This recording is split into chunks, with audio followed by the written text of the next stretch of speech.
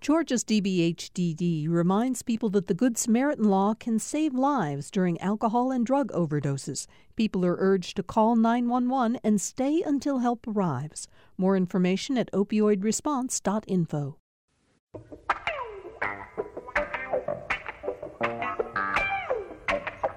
I think anyone who watched any part of the funeral services for John Lewis at Ebenezer Baptist Church in Atlanta yesterday would have to agree it was an exceptional day, an extraordinary day. 3 former presidents of the United States paying their respects to Congressman Lewis, including former President Obama, who used the opportunity not just to eulogize John Lewis, but also to point out the dangers he believes the country faces as the election, which John Lewis has always been so concerned about voting, approaches in November. We're going to talk about that a little later on in the show today, but a confluence of events has made it really important, I think, for us to talk today once again about the coronavirus and its impact on the state of Georgia, and for that matter, the country. You probably just heard in the NPR news break that Dr. Fauci will be on Capitol Hill testifying about where the virus is headed and how the country is responding to it. Representative James Clyburn, who heads a House subcommittee on the coronavirus, has sent a letter to Governor Kemp saying that he wants Kemp to report to him on how the state is working to control the virus here and suggesting the state is not doing as much as it needs to do. I mean, clearly, there are always politics involved in some of the conversations about the virus, and I think it would be safe to say that Clyburn, in singling out just a few states, red states primarily, I mean, there is some politics there, even if he's well-intentioned. Finally, Governor Kemp, his emergency order on the restrictions that he's put in place in the state are up today, so what happens next is going to be very important. So we're going to talk about all of that with a great panel today. I'm very happy that Jim Galloway, lead political writer for the Atlanta Journal-Constitution, who you read on Wednesdays and Sundays in the newspaper, and who oversees the Political Insider blog at agc.com. It's Friday, and so you're here. Hi, Jim. How you doing? I'm doing great. But you're right. Yesterday was just a remarkable day, a 3-hour funeral service. That doesn't happen often. Yeah, and we will talk about it later in the show. But I want to introduce 2 people whose expertise in public health is just unparalleled. And I'm so happy that both of them were able to join me rather late in the game because of the importance of the conversation that we're going to have today. Dr. S. Elizabeth Ford is the director and CEO of the DeKalb Department of Public Health, but also the president-elect of the National Association of City and County Public Health Directors. You're a board-certified pediatrician as well, Dr. Ford, so I assume that schools and what happens when young children may start heading back to the classroom is a particular concern given your work as a pediatrician, and we'll talk about that, okay with you? Absolutely. Doc, when does your tenure start as the president of the National Association? Congratulations on that. Thank you so much. Currently, I'm president-elect, and in July of 2021, I will assume the role of president. Well, congratulations. Thank you. I also want to introduce Dr. Carlos Del Rio, who has been a very active voice in talking about the coronavirus in the state of Georgia. He is the Executive Associate Dean of the Emory School of Medicine and the Grady Health System, a professor in the Department of Medicine, Division of Infectious Diseases at the Emory School of Medicine, and co-director of the Emory Center for AIDS Research, among other academic fields. Dr. Del Rio, thank you so much for being with us today. It's a pleasure to have you here. How are you holding up in the middle of all this? Hey, Bill, thank you for having me with you. Myself and other healthcare workers are struggling. We are tired. We are very concerned about the number of patients coming in. And to be honest with you, we see no end in sight. And we're just very concerned because we're just tired. And I do want to talk about that in more depth as we go through the show today. But let me start with a couple of figures. First, let me just take the broadest look at the national picture. Johns Hopkins' latest reporting on COVID-19 in the United States we'll just give you two figures. They say that there are now 4,495,224 confirmed cases of COVID-19 in our country, and the total of deaths has reached 152,075, and it is moving upward. So troubling figures for a disease that continues to spread. But let's start. Jim, I set out the other day, I was not aware until reading it in the New York Times, but Dr. Ford and Dr. Del Rio tell me they've seen these reports with some regularity.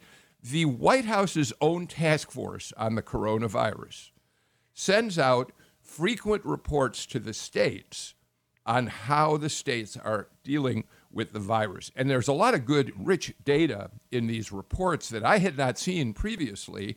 The New York Times released a version of the report that was just put out to the states on July 26th, so it's pretty fresh. And it says, Jim, that Georgia is one of 21 states in the red zone, and we'll talk in a minute about what that means. And it recommends a lot of mitigating tools that the state could be using. Had you been? And we don't usually see these reports, Jim. No, and that's kind of what's troubling about it. You know, I think we are all coming to realize how the pandemic policy is being viewed through a highly political lens. And clearly what's happening, I'd like to hear from the doctors on how closely this information is normally kept. But clearly, the state is learning one thing, and the policies that it's acting on are based on totally on something else. I mean, I think the New York Times or this report, the task force report you're talking about, recommends closing of nightclubs and bars, going back down to, I think, gatherings of 10. And we're seeing none of that. We're not even seeing an acknowledgement of the recommendation from the state. Yeah, Dr. Del Rio and Dr. Ford, I'd like you both to weigh in, but let me just very, very quickly go through a couple things. So the red zone is defined as an area which has more than 100 new cases per 100,000 population and where the positivity testing is above 10%. And the report from July 26 says that Georgia's seen an increase in new cases and an increase in testing positivity over the past week. And again, I'll start with you, Dr. Del Rio, but then go right to you, Dr. Ford. According to the report, we had 26,241 new cases last week, a positivity rate of 15.2%. And so these are figures, and then it does have the recommendations that we can talk about in a minute as well. But both doctors, Dr. Del Rio, what do you make when you see figures like this that we don't seem to know about them, but presumably state officials, including public health, do? Well, Jim, you're correct. These reports are not available to the public. They go from the White House Coronavirus Task Force every week to all the governors of every single one of the states. I would love to make that, to have those reports available so we can all see them. But I will tell you that there's so much data out there that people can look at. And one of the advantages we have nowadays is there's plenty of places where we can look at data. And I, for example, like going to a site called COVID Act Now, or you can look at COVID Exit Strategy. There's so many good sites that are compiling data that you can look at. Data is critical in the responding to any pandemic, and having data is just what everybody is looking for and what everybody needs. I think one of the things that we have been, struggling with is having more data and more data compiled in one place. And that was one thing that CDC used to do very efficiently and very well in the past.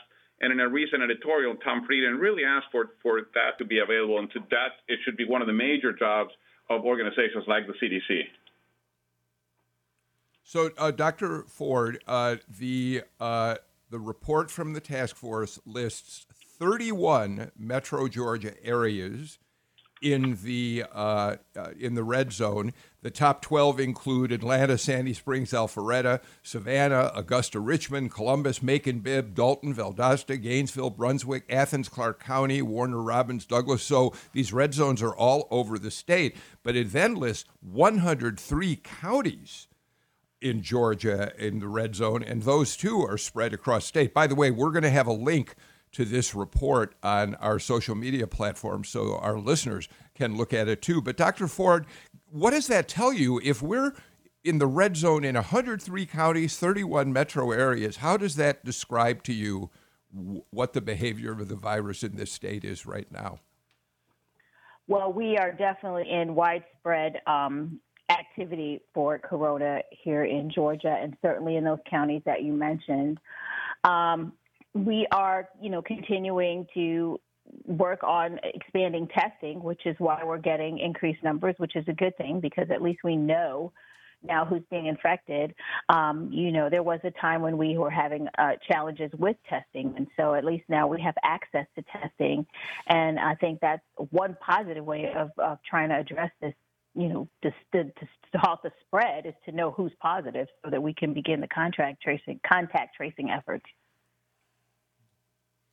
But do we describe it, Dr. Ford, are we at a plateau? Are we spiking? I mean, these are terms that we in the public, who are not public health experts, have come to understand these days. Is it even fair to characterize it as one of those things?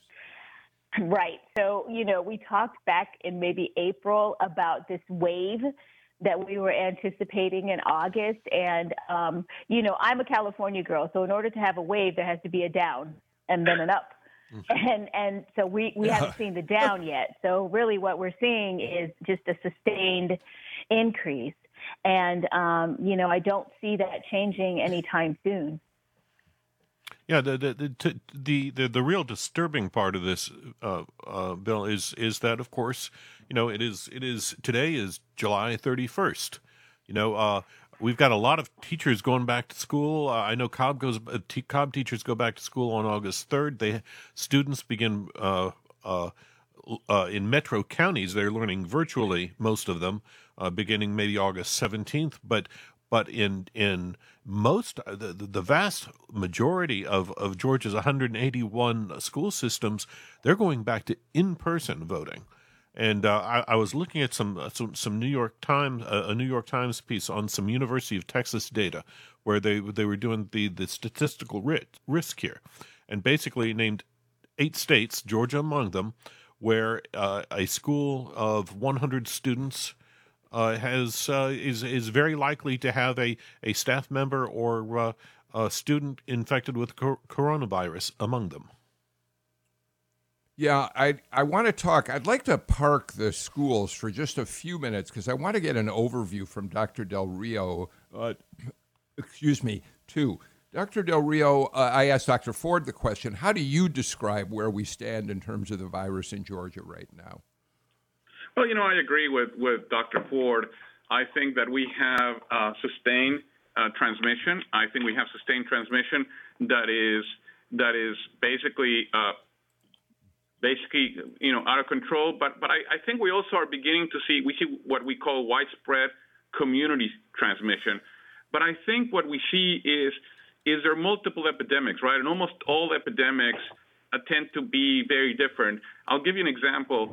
Right now, Fulton, Gwinnett, and DeKalb County, those 3 counties in the state represent 25% of the new cases in Georgia. And if you drill down, you will see, okay, who are the people impacted? Who are the people most affected? And what we're seeing is a shift to younger people, right? But now we're beginning to see a shift to older people because the younger people are now transmitted to older people. So really, this is a very dynamic epidemic, and what you know today is not applicable tomorrow. And that's why we need, lots of testing, rapid results back, and immediate contact tracing, because that's the only way to stop it. I think when you think about a country that's done a good job, you think about South Korea. And South Korea never had to lock down. But what South Korea did is they deployed incredible amount of testing, contact tracing, and of course widespread face masking. And they were able to control their epidemic by never locking down. And if you see, we have this whole debate of whether it's, public health or the economy. And that's a false debate. You need a healthy population in order to open the economy. And examples of that are Europe. I mean, you look at Germany right now, and Germany is not having, yesterday we saw an incredible drop in GDP in this country like we've never seen before. And that's because we have an uncontrolled epidemic. So if we had controlled the epidemic, if we control the epidemic, our economy is going to do better. So, yeah, I mean, that seems right. I mean, I have read a number of reports when we looked at the GDP reporting yesterday, which is pretty staggering. It's record lows, that had we locked down, we might be still in a trough economically, but at least we'd see an end in sight, whereas now we don't. Dr. Ford, so in the White House task force, and I really want to emphasize this, this is the White House task force. This is not some outlier liberal policy group. This is the group headed by Vice President Pence issuing these reports. So there's not, it's not political. And here, Dr. Ford, are some of the recommendations that the White House makes for red zone states and communities. Mandate the use of masks in all current and evolving hotspots optimally statewide. Close establishments where social distancing and mask use cannot occur, such as bars, nightclubs, entertainment venues, and gyms. Move to outdoor dining, limit indoor dining to less than 25% occupancy. Ask every citizen to limit social gatherings to fewer than 10 people.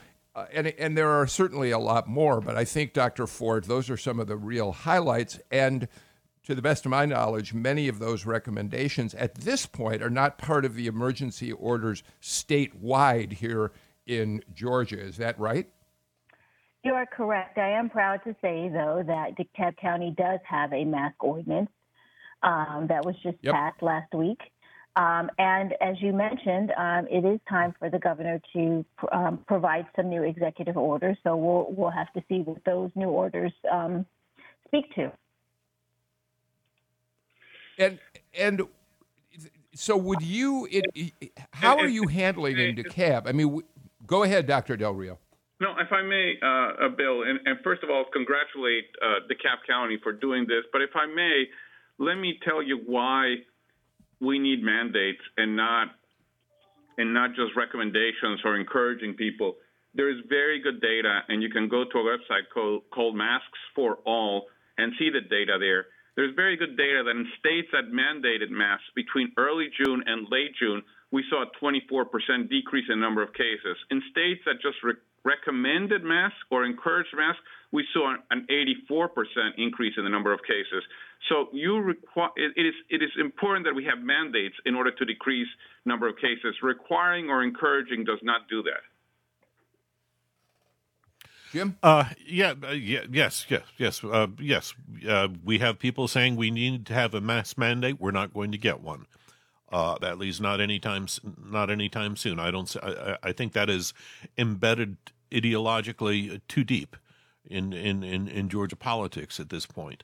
And in national politics, to be honest. Yes, absolutely in national politics. And right now, and further in Georgia, it's tied up in the courts. In Fulton County Superior Court, we have Atlanta Mayor Keisha Lance Bottoms and Governor Brian Kemp ordered into mediation on that specific issue. So let me ask you both. Let's translate this, if we can, to the practical, everyday ways in which we behave in our community. And let me start with you, Dr. Ford, and then ask you, Dr. Del Rio. The state emergency order does still recommend, if not order, I'm not quite sure how that operates, that people who are medically fragile or over a certain age probably should continue to shelter in place because I'm one of them, more at risk for serious effects of the virus. But Dr. Ford, is there a sense in which Are we now at a place where we really should be thinking about a more significant lockdown, a shelter-in-place order that is expanded to many, many Georgians? Or are we at the point where we have to find ways to live with the virus, as in, be sure you go out masked, be sure you maintain social distance, be sure you wash your hands? I mean, are we at an emergency place where we should be sheltering in place again, or can we follow these guidelines and hope to be relatively safe? Well, I think that it's easy for me to say that as the health person because I don't have to enforce it. So, I mean, I think that we're past pulling back restrictions. It would be very tough having had a state that's been open for this long to all of a sudden go back to everything being shut down. And so I think at this point, what's going to be more palatable for everybody, apparently, is just to enforce the wearing the masks and making sure that people are outside and protected. And I know that specifically for DeKalb, we've tried to make that as easy as possible by providing masks, to the community, providing hand sanitizers so that it's an easier thing to do. I think that as, go ahead. I'm sorry. Go ahead. No, you go ahead. You go ahead. Now we have school starting and all of the risks, associated with that. Even as we do distance learning, we're having discussions about what do we do with sports, and those types of things. And so it's going to be really difficult to just say, okay, no sports, everybody just shut down. And so if that's not what's going to happen, then we need to try to protect people as aggressively as possible without doing that, if that's how it's going to be in Georgia. Dr. Del Rio, how are you dealing with life, just personally, in terms of navigating your way through the community in this pandemic? Are you going to the grocery store? When you do, how do you protect yourself? Are you ordering groceries? Are you wiping things down when they come into the house? Just how are you, as an expert on these subjects, how are you dealing with this in your own personal life, and what would you suggest to the rest of us? Using common sense and following the recommendations, I first will start by saying, Bill, I come to the hospital, I come to Grady every day, and actually 7 days a week, and I'm up in the wards, and I see patients with coronavirus not infrequently. I have several research studies. I have to see them, examine them, and I remain negative throughout the pandemic. So I have been close and personal with patients with coronavirus, and I can remain negative because I wear my mask, I wear my eye protection, I wash my hands, I do what's recommended. When I go to the grocery store, I don't go a lot, but when I go, I try to avoid the times that it's crowded. I always wear my face mask. I have not been wearing a shield, but I probably should. And I wipe my hands, right? If I touch anything like the ATM pad so I can enter my PIN. After that, I take my hand sanitizer and I clean my hands, and I don't touch my face. I don't wipe my groceries, my bags when I get home. I don't think that's necessary. I simply unpack them, put them things in the refrigerator in the pantry, and then, just wash my hands. It's hand washing that's important. I think it's just common sense. I think it's very important that we practice the 3 W's, wear a mask, wash your hands, and watch your distance. Having a mask does not limit. Having a mask is not a substitute for social distancing. We have to avoid we have to practice social distancing. And the other thing, we have to avoid what is called the 3 C's, crowded spaces. So I will not go to a crowded space. Close proximity to people. So if I'm in a place and then places that have, close places with no ventilation. So I would not go into a bar. I would not go into a restaurant. I'm still doing takeout. And if I go to a restaurant, I'll eat outside. So I think it's just having common sense. I want to support the economy. I think we can get it going. I agree with Dr. Ford. I don't think we don't need a lockdown, but we need rules that are followed. We cannot have everybody doing something different. And certain places that are crowded, where there's close proximity, like bars, like nightclubs, they do need to be closed. Unfortunately, we have to do that in order to prevent transmission. All right, let's do this. Let's get a break out of the way. When we come back, I do want to follow up, Dr. Del Rio, on what you said about working up in the wards every day and talk to you about what's going on in terms of hospital resources. You're at Grady, as well as other hospitals that you have some understanding of, I imagine. And Dr. Ford, let's talk about what you said, which is schools starting sports. High school football is geared up. So let's talk about all that and more when we come back on Political Rewind.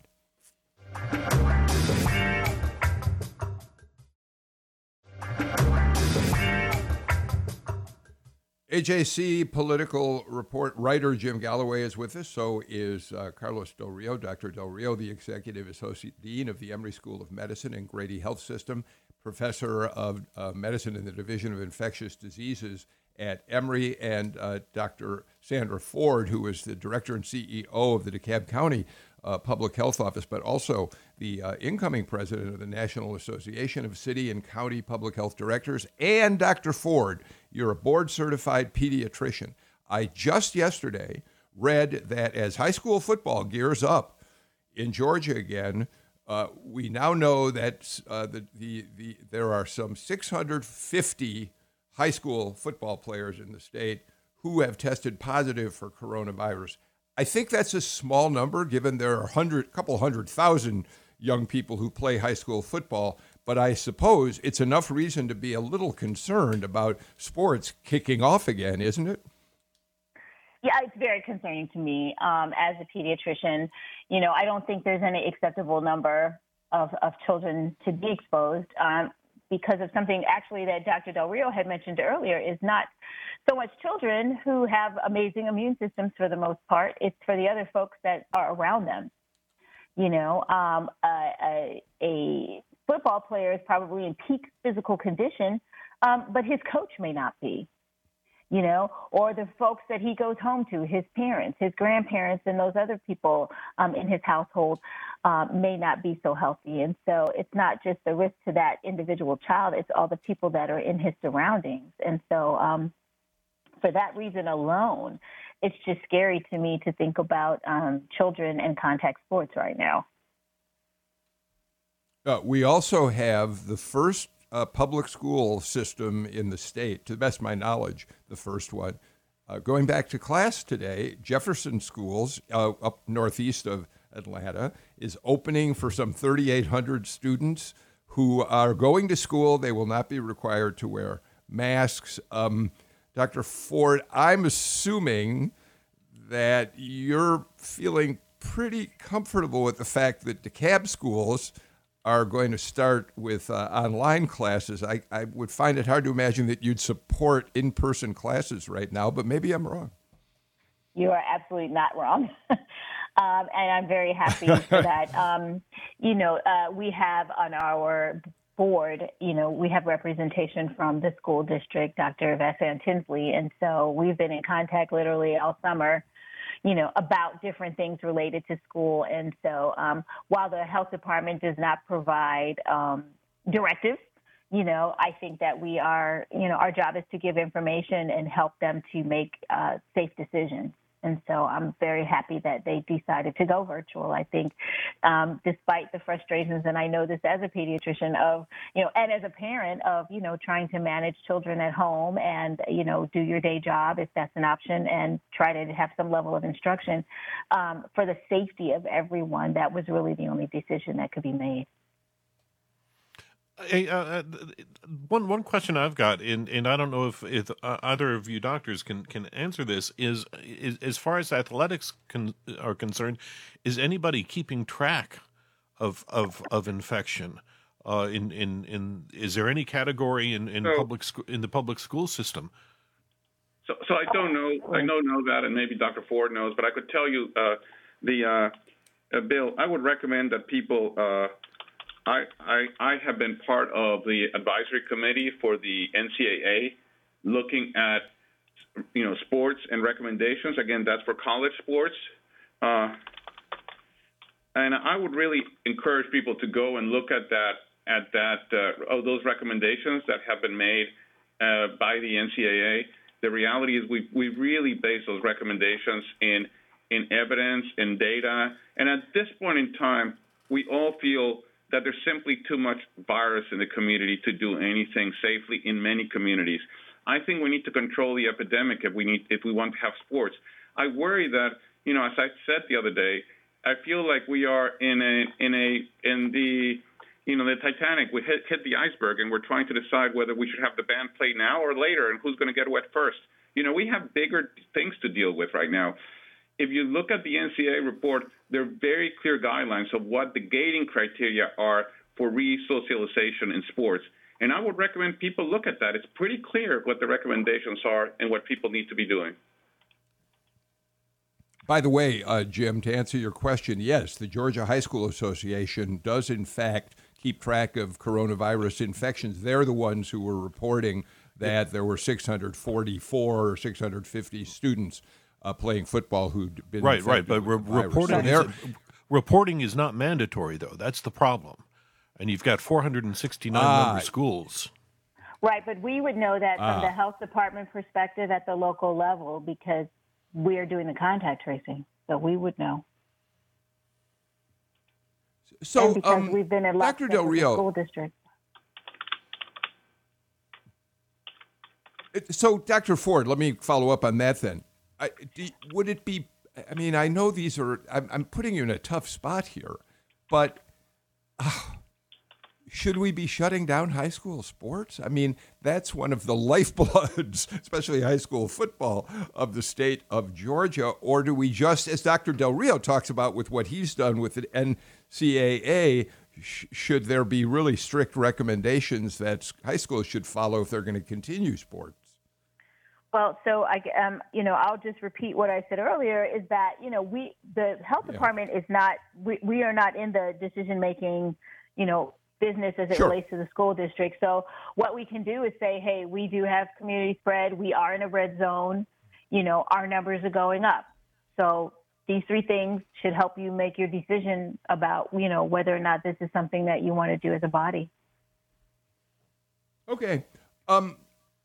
I want to, I know you two both are very, very busy. And so in a few minutes, I'd really be delighted to let you go back to the important work you're doing. But before I do, and Dr. Del Rio, I'd like to start with you on this. I was looking at the Johns Hopkins coronavirus site the other day, and like a lot of other people, and I assume you're probably one of them, as are you, I imagine, Dr. Ford, really calling for, Johns Hopkins says, we have to have a complete reset as a nation in terms of our response to COVID-19. And here's what they say just in the introduction to their report on this. The impact of the COVID-19 pandemic in the United States has been profound. Despite initial declines in cases in May following implementation of stringent stay-at-home orders, cases are resurging in most states. The number of deaths has been rising in many states, with hospitalization rates now again matching or exceeding numbers seen at the peak in New York City in March and April. Hospitals are under pressure or approaching a crisis in many places around the country. The resurgence is stressing many sectors of society, from businesses to education to healthcare. Unlike many countries in the world, the United States is not currently on course to get control of this epidemic. It's time to reset. So, two things about that, Dr. Del Rio. Are you at Grady, at Emory Hospital, are you starting to feel an impact on the new hospitalizations? Is it stressing out those facilities, and how do you recover from that? And then what about this notion of a national reset? Okay, Bill, let me first start by saying that it just bothers me so much that you say, looking at the Johns Hopkins report, it says, in the old days, you would have said, looking at the CDC recommendations. As much respect as I have for Hopkins, I really wish it was CDC giving those recommendations and not Hopkins. And removing CDC from the lead in the pandemic has been one of the biggest losses we've had. They're brilliant people at CDC.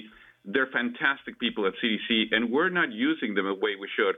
So the first thing I would say in that national reset is I would give CDC the lead in managing this pandemic and leading the public health the way they know how. They have written the book on this. They know what to do. Give them the lead. Let them know what they know how to do. That would be the national reset that I think is we did an important. entire show on that the other day. Just so you know, Dr. Del Rio, we did an entire show on that very subject the other day. I think it's something that we need to realize that national reset requires that a critical component is exactly doing that. All right. So given that, how are things going at Grady and Emory hospitals in terms of resources right now? Are you seeing a big increase in COVID-19 patients? We're seeing a big increase. Our hospitalizations have tripled in the last 3 weeks. We have a lot of patients, not only in Grady and Emory, but throughout the metro area. I think we are not, at a breaking point, but we are stretched, and we are, we're really, we're in the treadmill. The treadmill has been stepped up. And what I remind people, Bill, is that we talk about, well, we can build more ICUs, we can get more ventilators, but a surge requires three things. And I tell this to people over and over. You require, space, you require stuff, and you require staff. Space, you can take some places in the hospital, make them into ICUs, the recovery rooms, et cetera. Stuff, we can go buy ventilators, we can go buy PPE, et cetera. Staff is really the challenge. You cannot make ICU nurses out of thin air. You cannot bring doctors and make them ICU specialists out of thin air. There is a limit in the number of staff you have, and all hospitals are struggling with staff, either because there's not enough or because, quite frankly, the staff have gotten infected in the community, or they have family members who are sick and they need to be out, or their kids are at home and they have nobody to leave them with. So staff is the greatest challenge we have in the surge. And I think, I would give kudos to leadership, both at Grady and Emory that I work closely with, and how well they have managed the surge. The reality is leadership really matters, and the leadership both here at Grady and at Emory Healthcare has made a huge difference. Bill, if I can interrupt here just a little bit. Yeah, go ahead, Jim. Yeah. Just sure. If I could get Dr. Del Rio and Dr. Ford to elaborate on this point here. I mean, back in the spring, when New York was the centerpiece of the infection, we were migrating nurses, doctors, all sorts of medical staff from other parts of the nation into New York. Is that even possible now? I mean, are there places in the country where this virus isn't raging, and that can spare that kind of staff to ship into Georgia should it come to that? Well, the problem is, and the answer is no, and the problem is because it's not only Georgia that has a problem. There are most states, there are 30 states right now that are having major outbreaks, that are having increase in number of cases. And again, think about it this way. In the entire epidemic of COVID in Wuhan, China, where it started, they had about 70,000 cases of COVID. In the U.S., we're having 70,000 new cases of COVID every day. We're having a Wuhan every day right now in the United States. We need to control our epidemic. We simply don't have enough resources to continue this surge unabated. We have to do a different strategy. And I'll answer that. Dr. Ford. Yes. Mm-hmm. Go ahead. No, go ahead. Oh, I was going to say, your question about bringing in outside resources, we've actually been doing that for quite some time. The state is providing, the locals with sourcing, nurses and other folks to assist us with this effort from all over the nation. So we've been doing that. And we're running out of even staff for that. There's such a huge demand all over for nurses and other clinical staff to assist with testing and contact tracing. We're going to let the two of you go in a moment. I wanted to just follow up quickly on Dr. Del Rio, your comment about CDC, which is so appropriate, and we did. This is a subject that we've been concerned about on this show for some time, and actually did devote an entire show to it the other day because they have lost their stature as the leader on this. And I think what's fascinating about that, Dr. Del Rio, is that when it comes, for instance, to testing, which we know is still a huge issue in all of this, it is not now the federal government that is leading the way on this, whether it's CDC, National Institute of Health, whatever. It's the Rockefeller Foundation, which has filled a vacuum and launched a national COVID-19 testing action plan. Dr. Del Rio, it's wonderful that there's somebody stepping in, but I think it emphasizes your point about CDC and all of its exceptional resources not being employed properly right now, doesn't it? It does, and I think testing is a good example. If we had a national coordination on testing, what you said, for example, right now we need more testing capacity in Georgia or in Florida. There's excess testing capacity right now in Massachusetts or in New York, but it's not like you can pick up the testing capacity in Massachusetts and New York and move it to Georgia. You simply cannot do that. You have to, because it's fixed, right? But if you had a national coordination, you can say, well, let's take the swabs from Georgia and move them over to New York or to Massachusetts, or let's take the swabs from Florida and send them to whatever. So there could be like an air traffic control that can look at the fastest way, because, again, we need to get the time between obtaining a sample and resulting a result down under 48 hours. And in order to do that, you have to use your testing capacity in a smart way. But we're not doing that because each state is left to figure out this by its own. So you have states competing with states, and that's not the way to respond to an epidemic. We cannot respond to a pandemic with 50 different plans. Well, Dr. Ford, do you want to make a last statement about that? I want to give you that chance before we take our break. Or some, in general, your feelings about right now. I think it's always ease of compliance with uniformity. And so, we were happy in DeKalb when the rest of Metro decided to go virtual for schools, because it just makes things easier. And so I think, having a national plan would help, because then everyone's on the same page. All right, Dr. Sandra Ford, Dr. Carlos Del Rio, both of you have been terrific to take time away from, I know, very, very busy schedules. Thank you for all you're doing in your own spheres to try to fight the coronavirus, and also for being willing to share your thoughts with us today. Thank you both so much for being here. Please, both of you, take care and stay healthy, okay? Thank you so much for having me. Appreciate it. Thank you so much, Bill. And you stay safe also. And a pleasure to be with Dr. Ford and with you. Yeah. And again, I would just encourage your viewers, please, it's up to us to stop this pandemic. Wear your face mask, watch your distance, wash your hands, stay safe. And the best thing you can do is not get infected. I support that 100%. Let's take a break. We'll be right back with more on Political Rewind.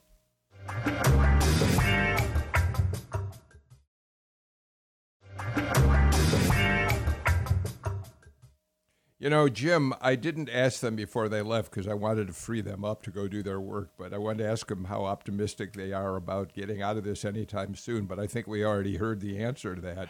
I don't think either of them is very optimistic. Right. There was not a lot of immediate hope there, I think. I think what you mentioned that Dr. Fauci was going before Congress today, and I think that's going to be his message, that this is an open-ended crisis. Well, let's talk about another message. Jim, I think we were both, like many, many people, like most people, incredibly moved by the services for John Lewis. I mean, we were moved by the whole week of activity around his passing, but the funeral yesterday, to have 3 former presidents of the United States pay tribute to him was really extraordinary. But of course, I think what's worth really focusing on is President Obama, who did in fact eulogize him, but also threw down the gauntlet about free and fair elections on the same day that President Trump tweeted, maybe we need to delay the election in November. Yeah, and as far as Trump's 2 tweets on that topic go, you have to recognize that some terrible economic news was coming out, even just as he was tweeting, and distraction may have been part of the strategy there. But it's something that he has said too many times to ignore, and to have that happen right as you're getting ready to bury a man who dedicated his life to the issue of voting rights, you couldn't ignore the juxtaposition, and I think Obama saw that as an opening. Let's listen to just a moment from the Obama eulogy yesterday as he talked about the legacy of John Lewis fighting for voting rights and the fact that he believes the fight continues. Here's President Obama.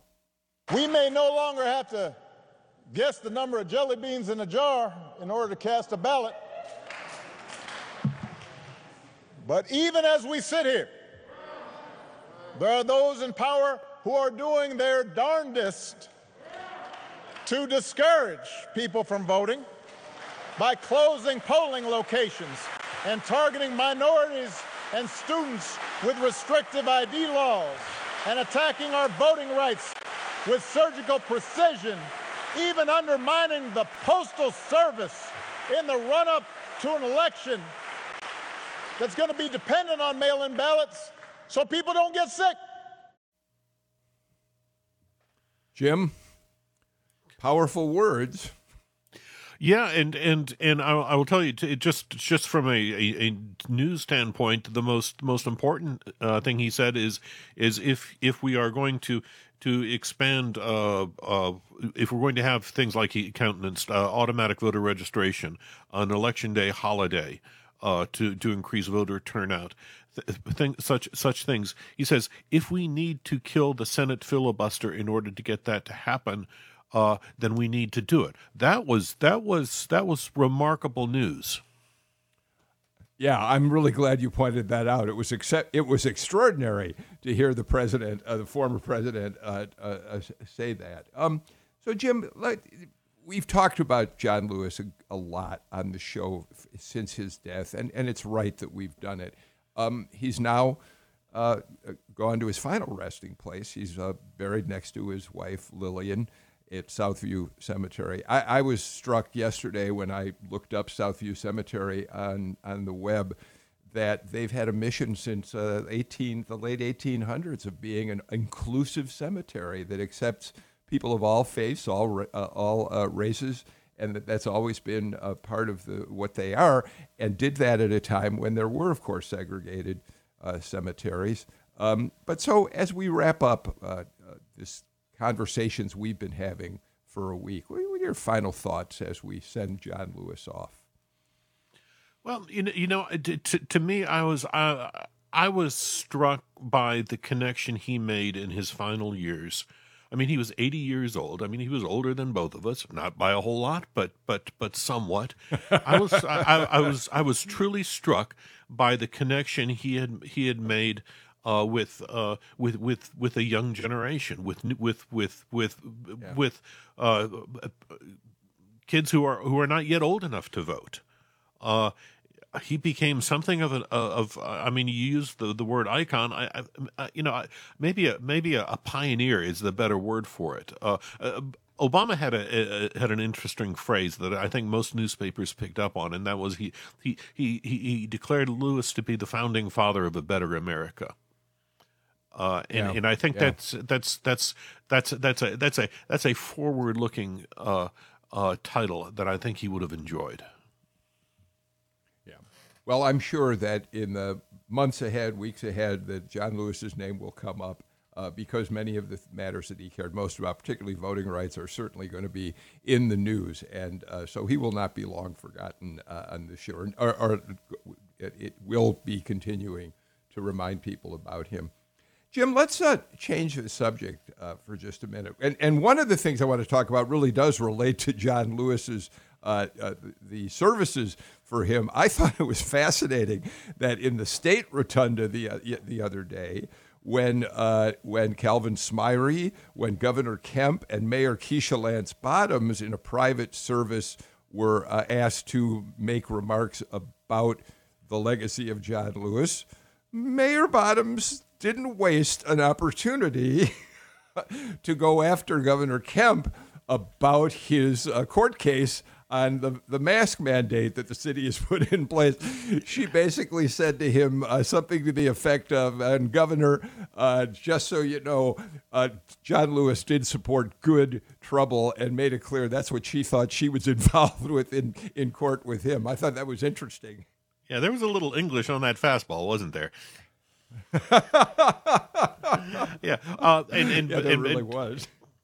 And it's just interesting. It's this pandemic has just enveloped the politics of the moment, and I'm sure it's going to be for the same for the next 3 and 4 months. One thing we do need to mention is the death of Herman Cain, 2012 presidential I was just going to candidate. come to that. Talk about it.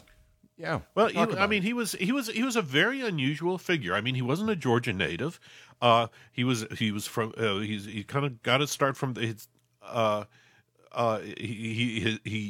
think was born in Tennessee. His parents came down here, worked for Robert Woodruff. Made his bones as a businessman in the Midwest. Came back down here. Ran in 2012 for the Senate seat against Johnny Isaacson. I'm sorry, I've got that year wrong. Ran for, I think, 2006 for Johnny Isaacson's seat. Lost. Ran a really interesting 2012 campaign for president, and of course was a longtime radio voice here on WSB. His father was Robert W. Woodruff's chauffeur. Robert W. Woodruff, of course, at the time, as the head of Coca-Cola Company, maybe the single most powerful business leader in the Southeast, and one of the most in the country. His father, a chauffeur, and Herman Cain went on to great success in business with his pizza chain, and he also was rare, Jim, as one of the few African-American Republicans who was able to really make an impact in his own political career, being able to run for president. There was a time, as you'll remember, before the Iowa caucuses when he was running number one in the polls, for goodness sake. Right. He was an ABC, an American black conservative. And he told me once, it was 2004 that he ran for the Senate, and he told me that when he got rich off the pizza business, that's when he started thinking about politics and taxes, and that's why he became a Republican. So we're really completely out of time for today's show, Jim. But thank you all out there who've been listening to the show and who've been continuing to write me about your feelings about the show, how you're doing in the pandemic. And I'm especially appreciative of those of you who've written to say how much you appreciated our shows in which we focused a lot on the life of John Lewis. It's really great to know that it's mattered to you out there as well. Jim Galloway, thank you for being with us. I know Monday you're taking off. I'll miss you on Monday, but we'll get you back a week from today for more on Political Rewind. Take care, Jim. You all take care out there, too. I'm Bill Nigut. See you on Monday. Take care. Stay healthy.